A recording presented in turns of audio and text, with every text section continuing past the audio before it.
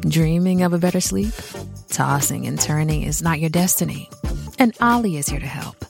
Ollie invites you to sink into sweet, sweet slumber to improve your mental and physical health and overall wellness. More than just melatonin, Ollie's ingredients help you unwind your mind for a delightfully dreamy drift off.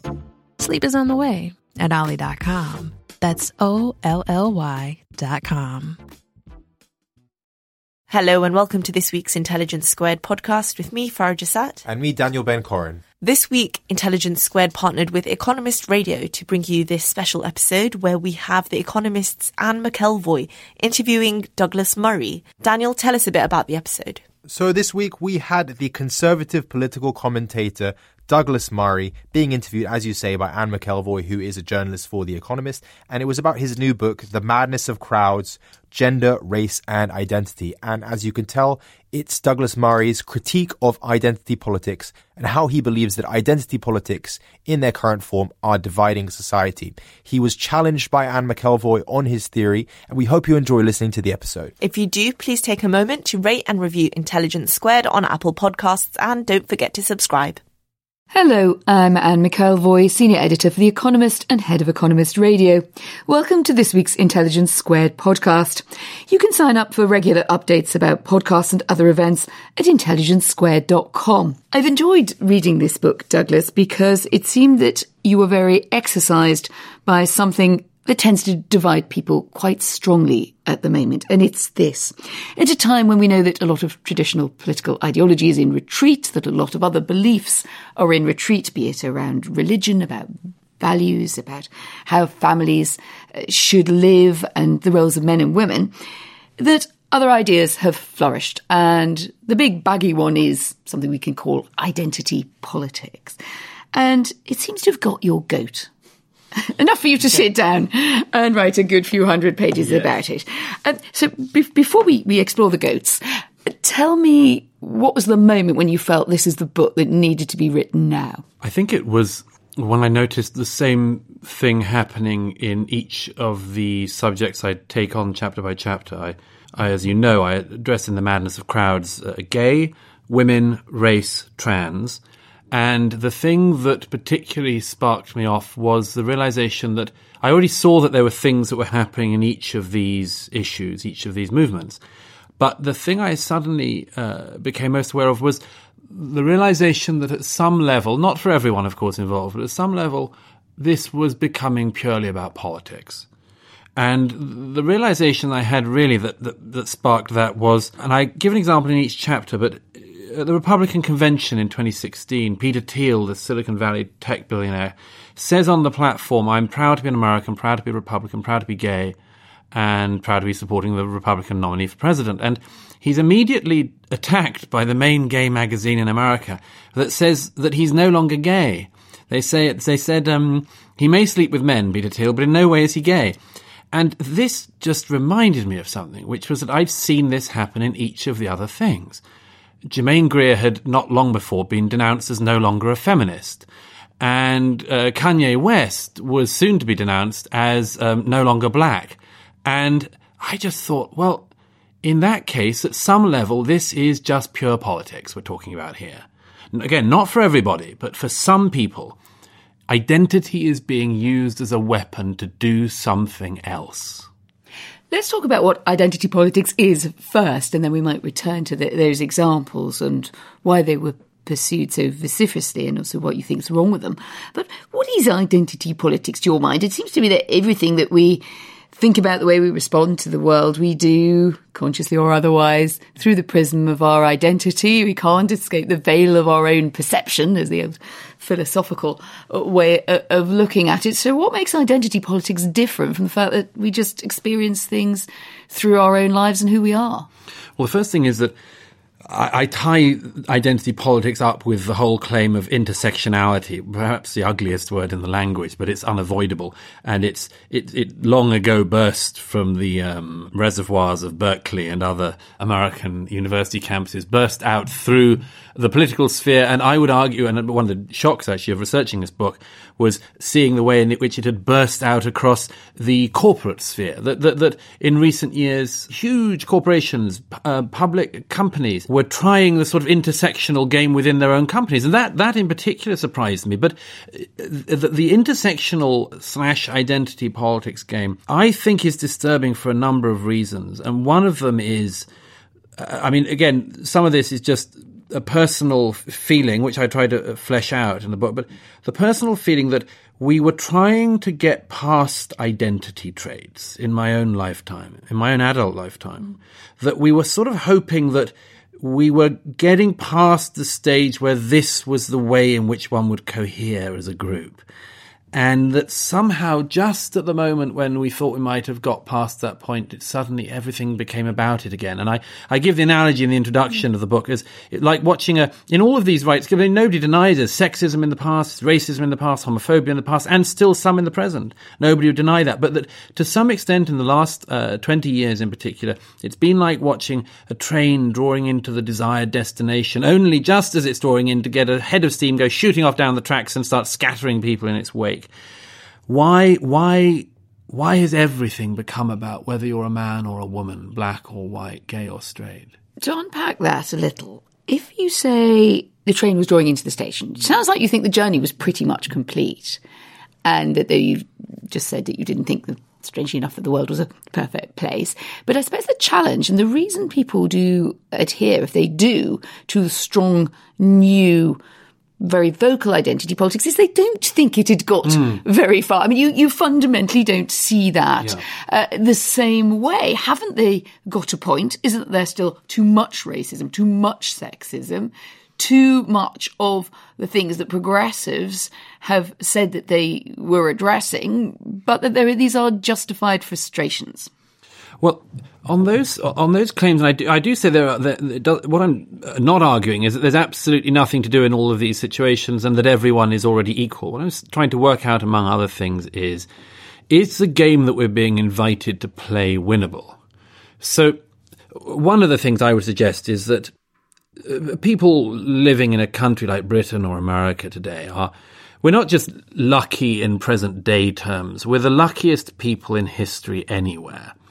And at some level, we almost can't seem to cope with that luck and catastrophize at this point that nowhere has been worse. And I give example after example in the book of obviously media headlines and political statements among others, but the catastrophizing attitude which Jonathan Haidt and others have also identified as crept in the last decade. It's the author of The Coddling of the American Mind. So that, for instance, take the example I give of the Bret Weinstein affair at a liberal arts college in Oregon a few years ago, where Weinstein and his wife were chased off campus with their family because he wouldn't engage in a white people leave campus day, and said, as a Bernie Sanders supporting lifelong liberal, this is a profoundly illiberal thing to ask us to do. Now, I mention this because there were so many things that would give way about this whole incident, where the police ended up having to warn them that there were roadblocks in the city with students trying to find the family, and students rampaging around campus with baseball bats. And the reason I mention this is because it's a microcosm example of something that seems to me to be a wider attitude, which is, if Nazism was to return anywhere, then a liberal arts college in Oregon would be a most surprising place for it to start. But almost as if in the very places where these things are least likely, the hysterical attitude is loudest. Again, this isn't to say that there aren't specific things that need to be addressed still, but we do have something like what I describe as, I take it the idea from the late Australian philosopher Ken Minogue, something like St. George in retirement syndrome. Yes, tell us about that. That pops up early in your book. How do we know what that is and who are the dragons? So, yes, to some extent, anyone living today who cares about liberal rights at some level has a hankering for what they missed. give an example. I mean, if you're a gay rights activist today in a country like Britain, there's just not very much to do. It's one of the reasons why the gay press is basically moribund today and has to argue for more and more unlikely and actually unconnected issues. But they wish they'd been at Stonewall on the crucial night, just like a lot of activists in racial politics would love to have been with Martin Luther King in the March on Washington. And it's a very understandable attitude. It's sort of arriving after the revolution has been won, which again doesn't mean there's not stuff to mop up. But what I describe as St. George in retirement syndrome is that St. George gets such acclaim from slaying the dragon that he may well wish to find more and more dragons to slay and go staggering around the land, searching for smaller and smaller beasts until eventually St. George might be found swinging his sword at thin air. And this raises in a way the question which is most pertinent, which is, would we be willing to admit if the thing was over, if we'd got to equal? And one follow-on from that is, would we be able to recognise if we'd gone past equal? Past equal? Past equal. How would we know when we were past equal? Well, it's a very tricky one, this, but I would submit that it's happened in each of the cases I write about, in some places. Again, this isn't to suggest it's everyone's individual experience, but I would argue that in some elements to do with gay rights in recent years, gay has gone past equal and on to better. So this is a distinction you draw between gay and queer as yes. you understand it. Yes. A lot of people will disagree with your Huge numbers of people will disagree with that. But I submit that throughout gay history that there has been a divide between people who are gay, who just happen, like me, to be attracted to members of their own sex, and people who think that being attracted to members of their own sex is simply the first step to a wider fiscal and political project, which includes, bringing down the patriarchy or attacking capitalism and so on. And this has always been a divide. Is it actually? Where would we see it historically? Because you're a historian by background. Yeah. Just root it for us a bit.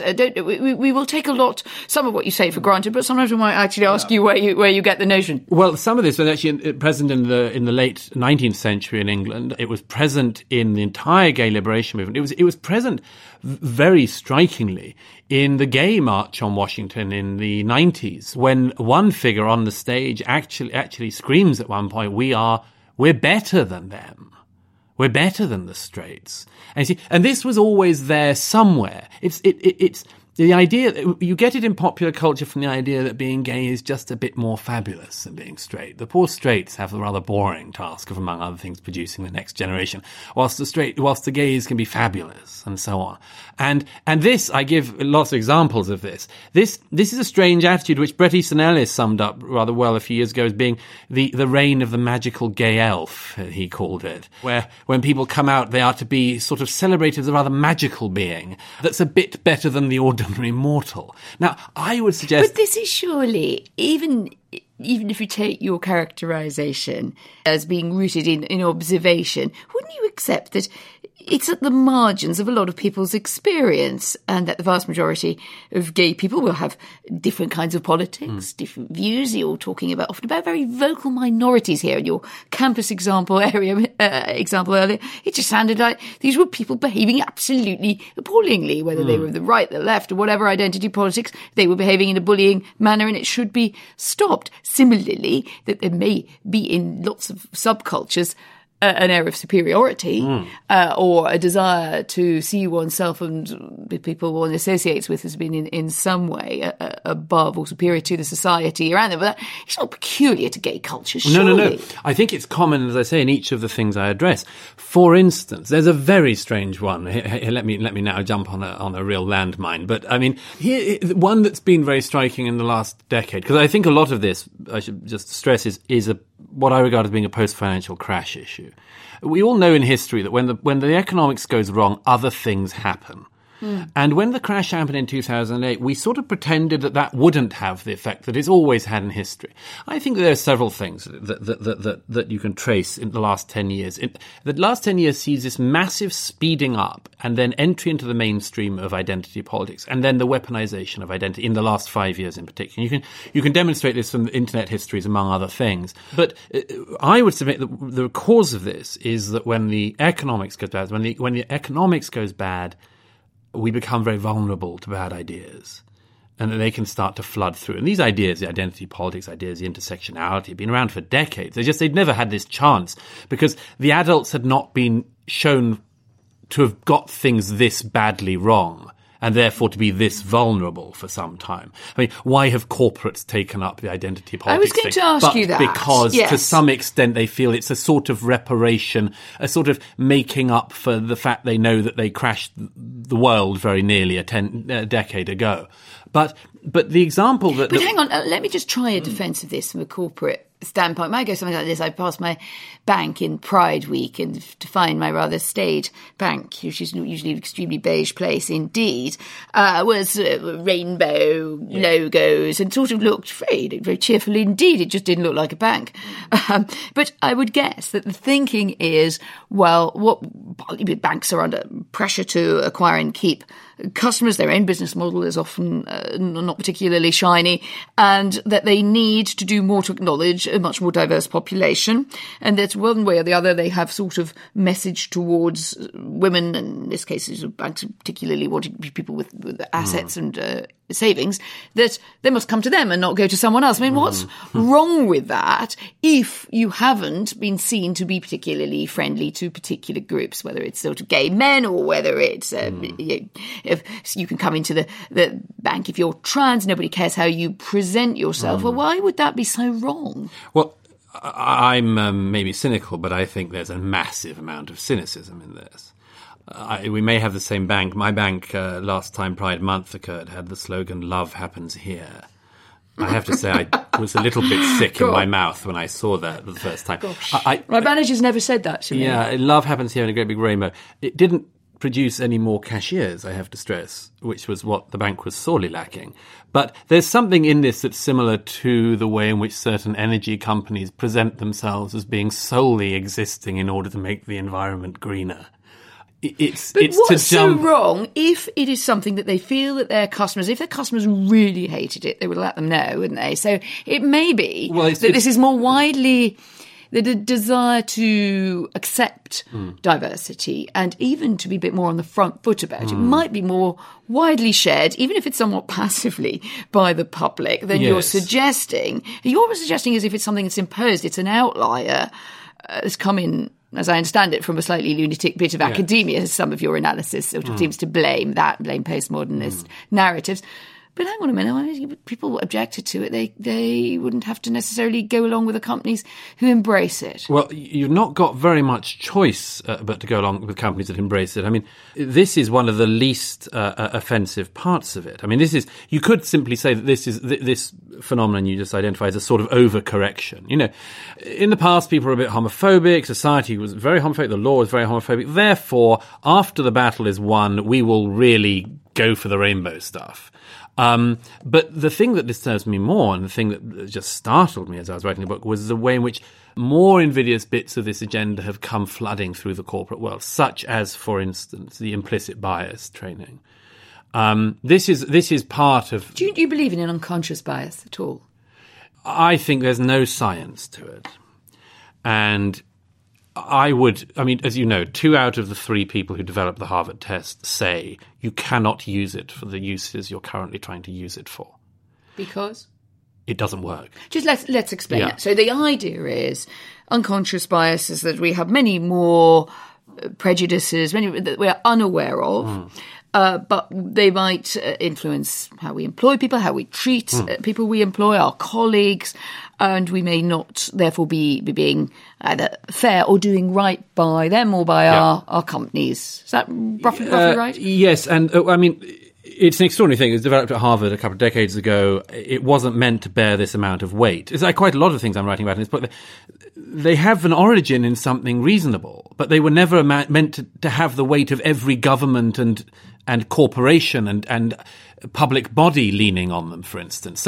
So the unconscious bias, among other things, urges people. It tries to It tries to rewire the way that we make some judgments. It asks people not to trust their instincts, for instance, or to be slower in making decisions, and a whole range of other things, some of which is fairly reasonable. But you would have thought this would have been tried and shown to work somewhere, anywhere, once before being rolled out everywhere. And this is one of the oddities about this, and why I think there is a sort of cynicism about it, that people are doing it because it's something to do to show that you're on board with a load of things. But just quickly, I promised to jump on a landmine quickly, and let me just do that because okay, let's have the landmine you served, listeners. Let's take because this thing of overcorrection is I say sort of the heart of this, and it's the heart of what we're just describing, and the heart of what corporate and other worlds are perhaps engaged in. Another example of what I would regard as being perhaps to better was shown in the wake of the financial crash a large number of times by, among others, Christine Lagarde, who keeps referring, and referred on the 10th anniversary of the crash, to the fact that she says that the crash may not have happened if Lehman Brothers had been Lehman Sisters. And it's more than a slogan she's doing there. It's something that's fairly, I would submit, emblematic of the era we're currently in, which is we're very, very confused about almost everything we pretend to be certain about. And that the confusion which Christine Lagarde puts her finger on there is the confusion of, are men and women the same? Is one of them worse? Or is one of them better? And can they be exactly the same and also better? See, well, they can if her fundamental assumption, I think she's making a debating point, and it's counterfactual anyway, seeing the Lehmans as it happened, but the Lehmans, as we know from the Great Lehman trilogy in the theatre here in London and in New York, it is a kind of patriarchal business, right? in the old sense of the word, not the trendy one. I mean, the sisters, I'm sure they figured somewhere, but not so much when it came. So actually what we do know is that a particular culture did seem to end somewhere very unfortunate. So is she being so unreasonable to say with different gender casting and a more diverse outlook it might have ended differently? I don't know. I would have my doubts about that. I would guess that sort of banks were banks by that stage. But I don't know that it's as totally as bonkers as you think. Well, I'm not suggesting that it's completely bonkers. I'm suggesting that it's bonkers to be holding simultaneously two ideas in our head which must be in some kind of contradiction. Equal or better? Equal or better? I would submit that this comes about in the race discussion in the ugliest versions. Are there occasions when we get better with any race? And we're fairly familiar, I hope we're familiar now, I think we're familiar now with where people play the game of thinking that white is better. Would we be any good with identifying it if, even for a period, we had some people who said, actually, black is better, or at least we'll maintain it to be better for a time in order to sort of level the historical playing fields in some way? But better at what? Better at... We've seen it in a bit of an argument about the BBC disciplining a presenter. Initially, it was felt that she had intruded her own view too strongly when she said that when Donald Trump said that a number of African-American congresswomen should go home, and most of them, as it happens, were born in the US, that it was a racist trope. I'm loosely saying what she said, but I think that was pretty fairly the sense of it. And whether she should or not be able to comment on that, given that she's black British herself. Well, she may just feel that she's particularly sensitive to that because of her skin colour. So to that extent, one might say she was, in inverted commas, not better, morally better, but that she had a particular viewpoint. Insight. Absolutely. What did you feel about that? In that occasion, I think that is actually accurate. I thought, by the way, I mean, obviously it's BBC impartiality rules, but I mean, on that occasion, actually, it was her co-host who was at error for asking her to break, as it were, impartiality rules. I thought that it was the co-host who should have got into trouble rather than Naga Munchetty. But a better example, if I may say, is one such as the very talented young, it happens, black American writer Coleman Hughes gave in a recent piece, where he said that among his contemporaries recently at university in America, he said he just had the very clear realization that for a lot of them, the white ones, they treated him, a black person, as if being black gave him a moral insight that they did not have. And a version of this exists in each of the groups I'm describing. Because, of course, the group is saying, you don't know what this is like because you're not me. And you seem to be questioning that. Well, individuals can have moral insights based on their own experience. I mean, if you had 100 white people talking about the black experience in America, you would be missing an awful lot. And it would be an unwise discussion to go on having. But to assume as a result of some black people having moral insight because of their situation that all black people share that insight or share a moral wisdom or something is to engage in a group generalization, which is the kind of thing, again, which we had been trying to get away from. And the thing that disturbs me on each of these things is, if we keep leaning this hard on identity traits, character traits, other things start to bubble up. Like what? Well, the most obvious example recently has been the very ugly example of the Harvard admissions scandal. The Harvard admissions scandal, where a group of Asian students have been suing Harvard, is one of the ugliest glimpses of an undergrowth that we can get in our era. So tell us briefly what it's about and what you get from it. Harvard, for very understandable reasons, has, like most other Ivy League colleges, been trying to make sure that they have good representation on their campus of particularly black American students. Harvard, of course, realized, like other institutions, that in order to upgrade some people, you need to downgrade others. And a group of Asian students realized that they had been turned away despite having the top possible grades.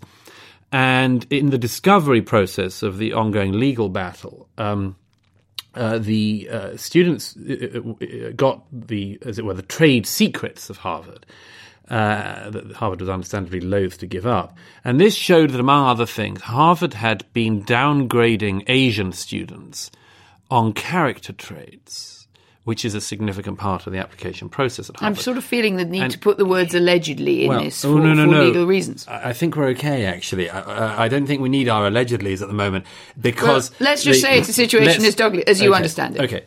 And but the horror that then transpired was that Harvard had downgraded these Asian students without even meeting them. It had been downgrading on character traits. Why? Because they felt, and actually this is, again, this is the ugly thing, that these students would have been disproportionately likely, as it were, to get their places. So now you get these, in the name of trying to get anti-racism and better access and all these sort of things, everybody starts to talk about race. And this is one of the things that I think on each of these issues is pertinent at the moment, is what if... See, my experience of this, and I give examples, but is since everyone's now on board the gay train, gay is being lent on too much. It's too much. We just want it to disappear as an issue, not to come back weaponized as an issue.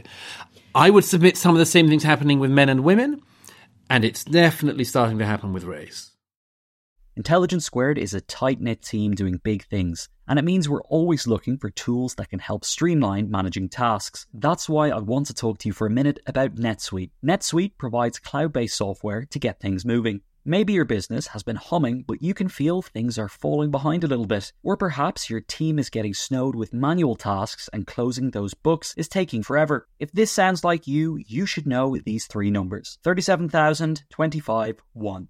37,000, that's the number of businesses which have upgraded to NetSuite by Oracle. 25, NetSuite turns 25 this year. That's 25 years of helping businesses do more with less, allowing them to close their books in days, not weeks, and drive down costs. And 1, because your business is one of a kind. So you get a customized solution for all of your KPIs in one efficient system with one source of truth. It means you can manage risk, get reliable forecasts, and improve margins. It's everything you need to grow all in one place. NetSuite is now making an unprecedented offer to make more of that kind of thing possible. Right now, you can download NetSuite's popular KPI checklist designed to give you consistently excellent performance absolutely free at netsuite.com/squared. That's netsuite.com/squared to get your own KPI checklist. netsuite.com/squared. Shipping can make or break a sale, so optimize how you ship your orders with ShipStation. They make it easy to automate and manage orders no matter how big your business grows. And they might even be able to help reduce shipping and warehouse costs. So optimize and keep up your momentum for growth with ShipStation. Sign up for your free 60-day trial now at ShipStation.com and use the code POD. That's ShipStation.com with the code POD. The first taste of rare bourbon you finally got your hands on. That's nice. At Caskers.com, we make this experience easy. Caskers is a one-stop spirit curator with an impressive selection of exclusive, sought-after, rare, and household names in the realm of premium spirits and champagne. Discover the top flavors of the year now by going to Caskers.com and using code WELCOME10 for $10 off your first purchase. Get $10 off your first purchase with code WELCOME10 at Caskers.com. Let me ask you on the gay point. You're a gay man yourself. Have you always known you were gay? Not always, but yeah, pretty much since adolescence. Yeah. And how much does your own experience influence the way that you look at this broader argument about identity and particularly the sort of idea, and you deal in the chapter in some detail about arguments about whether being gay is innate and gay genes and all that gets quite, as we know, that quite complicated. But I'm actually more interested in what brought you to that as a gay man. I've never really written about homosexuality before at any length. I have always found it a rather boring matter from a personal point of view. I mean, it's obviously important when you're sort of working out who you are. But I don't think much beyond that. I don't think there's much more to explore, as it were. What I became interested in was when I saw gay going off to some other destination politically. And as I say, mainly you can see this in the gay media. They become interested in things like non-binary and so on. And I of course I finished with a chapter on trans. I have for some time been raising an eyebrow about some of this, because one of the great sins of our age is, of course, to disappear people, to use the jargon, to disappear women, to disappear black people, to disappear gay people. And here was the actual sort of, as it were, lobby, such as it still existed, actually engaging in the disappearance of gay people. So that with the trans case, because I try to show that all of this isn't going to work because, among other things, all of it runs against each other. So can you explain that in a nutshell and say, and it's got many tentacles to it, but the claims of trans activists and why you think that's inherently, I interviewed Mohammed Mopan not long ago, and he said, well, I don't see the problem. He said it's a good, he would say himself, I think left liberal voices. I really do not see why we have to end up in this problem. I have friends who are trans, many friends who are gay myself, somewhat of a gay icon in American writing. Why are you guys making such a fuss about it? Yeah, I mean, what Dave Chappelle calls the alphabet people in his recent show, it's interesting because the alphabet doesn't hold together, you know. The L's and the G's never had very much in common. You say that. I did question that. Lesbians and gays, they never meet. No. There's no space where they meet. Oh, come on. Lesbians and gays must meet all the time. They don't even have bars. We could go around the corner and there'd be lesbians and gays sitting together having a very nice time together. No, you'll find there's a lesbian bar around the corner and you'll find a lot of gay bars, but you'll not find lesbian and gay bars. Why? They don't have much in common. There's nothing particularly that binds them together. There is if you've got a political project to engage yourselves in, which certainly was the case in the past. But I'd go on further. I say L's and G's have always been intensely suspicious of the B's, and the T's are another matter. And so the reason I cite all this is because in each of these cases, the LGBT issues, women, racial issues, the presentation of the intersectionalists has always been that all oppression's interlocked, and that if you address one, you address the lot. And I'm, among other things, showing all of these actually have serious problems with each other. But that's and true. And they also have problems within themselves. Right, I hear what you're saying, but what you've described, you're looking, I suppose you're setting up possibly an Aunt Sally for the dragon hunters to slay, to mix our metaphors rather liberally. Liberal socialists, for instance. There's a clear tension there, and there has been 19th century liberals, and even before, Whiggish liberals and radicals have something in common. Yeah. They're often challenging conservatives, but they often part company. So intersectionality, awful word, but it kind of goes to the fact that a lot of views have something in common and a lot apart. You might as equally say liberals, George Bernard Shaw and liberals couldn't have much in common and wouldn't have gone to the same bar, but I would find the same flaw with it. Let me find me a bigger contradiction to live with than the following one. we've been living with this idea, as I described in the gay chapter, that gay is hardware and that trans is hardware. Hardware, you mean as in? I mean absolutely no choice in the matter. Hardwired. Hardwired. The hardware thing worried me because I kept thinking of DIY, but go on. I'm no expert in that. I wouldn't have mentioned it. Hardware issues and software issues. I said one of the realizations of all rights movements was that it's better for it to be hardware. Like, why are people, among other things, why because are you people, are the way you are. Yeah, right? like you don't tease a disabled person, among other things, because it's not like the person chose to be disabled. So why would you tease the gay person if they didn't choose to be gay? And so unfortunate comparison. Of course, no, of course. Well, it's my point is that everything to do with hardware, like look, drug addicts and alcoholics have the same thing. If you can find an alcoholic or a drug addict gene, it's much better for the alcoholic or the drug addict because it's not their choice. There's, again, this is not to say that gay people are like drug addicts, rather obviously, but all movements to get sympathy seek to be hardware, right? Because if it's software, there is some element of choice. Now, as it happens, I think the gay thing is not quite as clearly hardware as we have been saying in recent decades, but it's understandable as a playback against lifestyle choice. Lifestyle choice is played back with Born This Way. Trans learns from this and goes for hardware in the last 15 years in particular, to the extent that a piece in the New York Times last year said, I'm getting my new vagina this week. It's not going to make me happy, and I don't need it to. What is that other than... This is giving me no pleasure, but it is so completely part of my heart that I need to do this.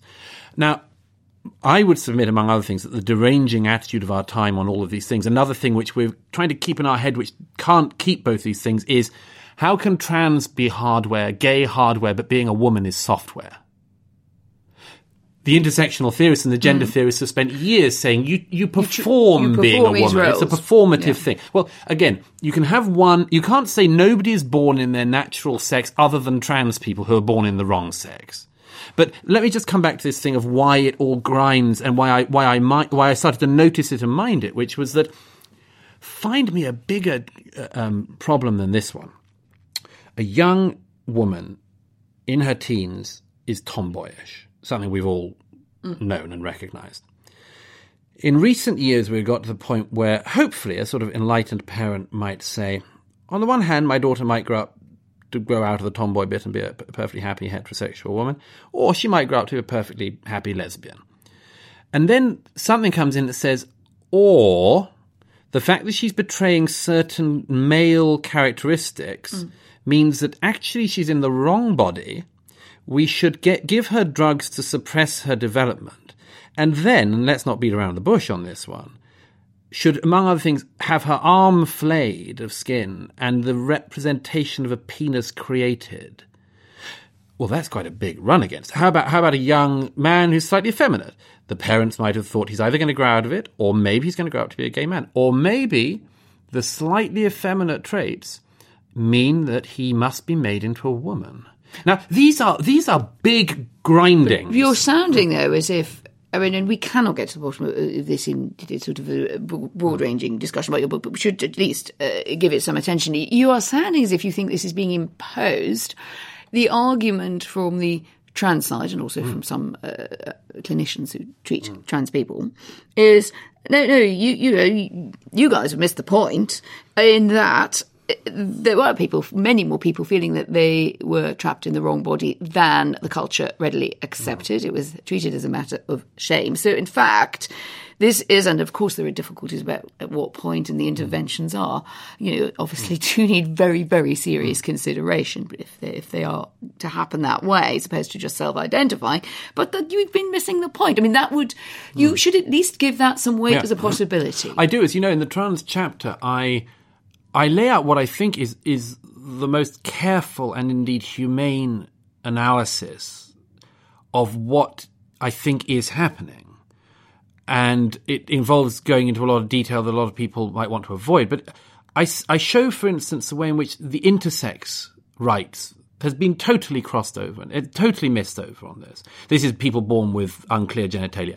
At no point has there been a significant movement for intersex rights, and that is an undoubted hardware issue. Mm-hmm. And one of the things that, yes, I am sceptical of it in this is, why would you not have a rights movement pushing for intersex rights and go straight to the big bearded man with a penis is a woman if he says he is. It seems not to be a way to build a coalition, among other things. But why are you so worried about whether there's a coalition of rights-based politics, identity rights-based politics, if you don't like identity politics? It sounds a bit like the old Jewish joke about such bad food and such small portions. Because I think what's happening is, I think the intersex to trans one gives a very clear game away, which is that it's not about building coalitions, that for significant figures in our society today, identity is being used as a battering ram to do something else. That you can now predict with absolute certainty the people who will be willing to jump on the latest claim in the trans movement. And it is the same people who have done it on each of the rights claims because they believe we live in a patriarchal, white supremacist, heteronormative, capitalist system, which, and in a rather ugly image, they're perfectly willing just to grab trans people and use them as a battering ram against this system. And I give examples in each chapter of this happening. But I think that we as a society should be extremely suspicious of this. And again, just quickly, if I were to sum up on each of these things why I think we need to lean on the identity things less, it's in part because I think that, and as I show chapter by chapter, we are pretending to know about things we do not know much about, trans being the absolutely key recent example. But at the same time, we're pretending not to know things that we all knew till yesterday, like relations between the sexes, which are complex, but not as complex as we're pretending they are. So, Douglas, I've got the idea of the book in the essence of what you think is wrong with intersectionality, with a lot of identity politics as construed through a number of key groups, and you take the argument to them. You seem to be suggesting in the title's not really what I expected a book like this to be called, to be honest. The madness of crowds, and the example that you give at the beginning, which is a sort of a story of a kind of crowd hysteria, which sort of crowd hysteria has probably happened since ancient Greece. Probably a lot of identity politics going on in its own way. But that's really what you're suggesting, is that there's this identity politics crusade, and then all these other sort of social groups and corporates and politicians and activists are herring off after it in a kind of mad way. And yet, do you mistake kind of peripheral appearances for the mainstream? I mean, have you just got yourself worked up that you kind of see your dragons everywhere of your own? Yes, I mean, the critique which even a few years ago you could have given of any critique of these movements was, that's just a weird liberal arts college in America problem. I think that's no longer possible to portray it like that, because every day's news is suffused with these issues. Debates in Parliament, even in the UK at the moment, and indeed in American politics, are so infused with issues of gender, for instance. People speaking or not speaking because of their gender. People being pushed forward or not being pushed forward because of their sexual orientation or sex or racial identity. Slurs, correctly or otherwise seen as occurring based on these things. Indeed, we saw recently with the case of Justin Trudeau, an incredibly woke figure. Turns out that historically 20 years ago, it seems that almost every week he just liked to black up and go to a fancy dress party in blackface. And this is, for the first time really in his premiership, the serious dent against Justin Trudeau. It's that he did something which 20 years ago, by the way, I think most people knew was a crass and pretty offensive thing to do. Isn't that therefore a reasonably, I mean, there are other things that maybe Canadians might like or not like Justin Trudeau for in terms of how he runs a country, but it does look odd and insensitive, and to use language which I'm sure would not massively appeal to you, shouldn't he be called out for it? Oh, no, I think he should be, but I mean, the primary thing to call him out for is hypocrisy. Because, of course, I mean, I think we can all agree that if Donald Trump had been found to have this much of a fetish for blackface, as Justin Trudeau seems to have done in the past, that we would not be allowing this to go past. There is a sort of hubris point with Trudeau, who has been very happy to lecture the Canadian public when they've got views that everyone had until yesterday and haven't caught up with him. But my point is just that these things are all lying in wait, it seems. Yeah. No, they're not just at the margins. And I take your point. Yeah. It's interesting you mentioned Donald Trump, and I think we shouldn't you shouldn't entirely leave him out of this discussion. You kind of hung your hat a bit on the financial crash. But surely the thing that really gave this, the kind of turbocharged this subject, was the election of Donald Trump, in the sense that the Republican Party had embraced a character who, if you wanted to make the claim of what the white elderly male patriarchy would look like, well, Donald Trump does seem to somewhat fit the bill, and many of his pronouncements about women in minorities, frankly, do seem to serve up that view. So there may be that there is, to grant you the point, perhaps it has crept away from the margins, or gone away from just parts of academia obsessing about these things. But because you do have the most powerful man in America behaving and talking in the way that a lot of people find reprehensible. Yes, I think that as I say, you can see it from internet searches that the last 5 years has been when all of these issues have really come to the fore. But undoubtedly, since the 2016 votes in the UK and America, there's been an added venom to them. I show how this has happened in the media and also in Silicon Valley. I had to spend a certain amount of time in Silicon Valley whilst researching this book to try to get on top of exactly what it is the tech companies are doing in some of this. And I show how, I think, in the interlude chapter on tech, how the tech companies are to some extent doing what a lot of the media has decided to do since the election of Donald Trump, which is to sort of force feed the public some of this because the public are wrong. So, for instance, the New York Times massively increases its coverage of gay issue. Actually, the business pages are all about gays in Japan at one point, and the culture pages are all about gay, as if, the New York City Ballet. It's an amazing thing that ballet isn't the most heteronormative institution in the US. I mean, these sort of weird overstating of things. But what I try to show in the tech chapter is, but Silicon Valley is just doing this faster. So I give the examples of the internet image search. It's a really striking thing, this. Ask for certain things from the Google search and you will get what you want. Ask for other things and you won't. Ask for a gay couple and put it in Google image. You will get loads of happy gay couples. Ask for a straight couple and you'll get a load of gay couples. Because basically Silicon Valley is saying, screw you, you bigot. You are looking for the wrong... I can't believe it if I Google a straight couple. Do it now.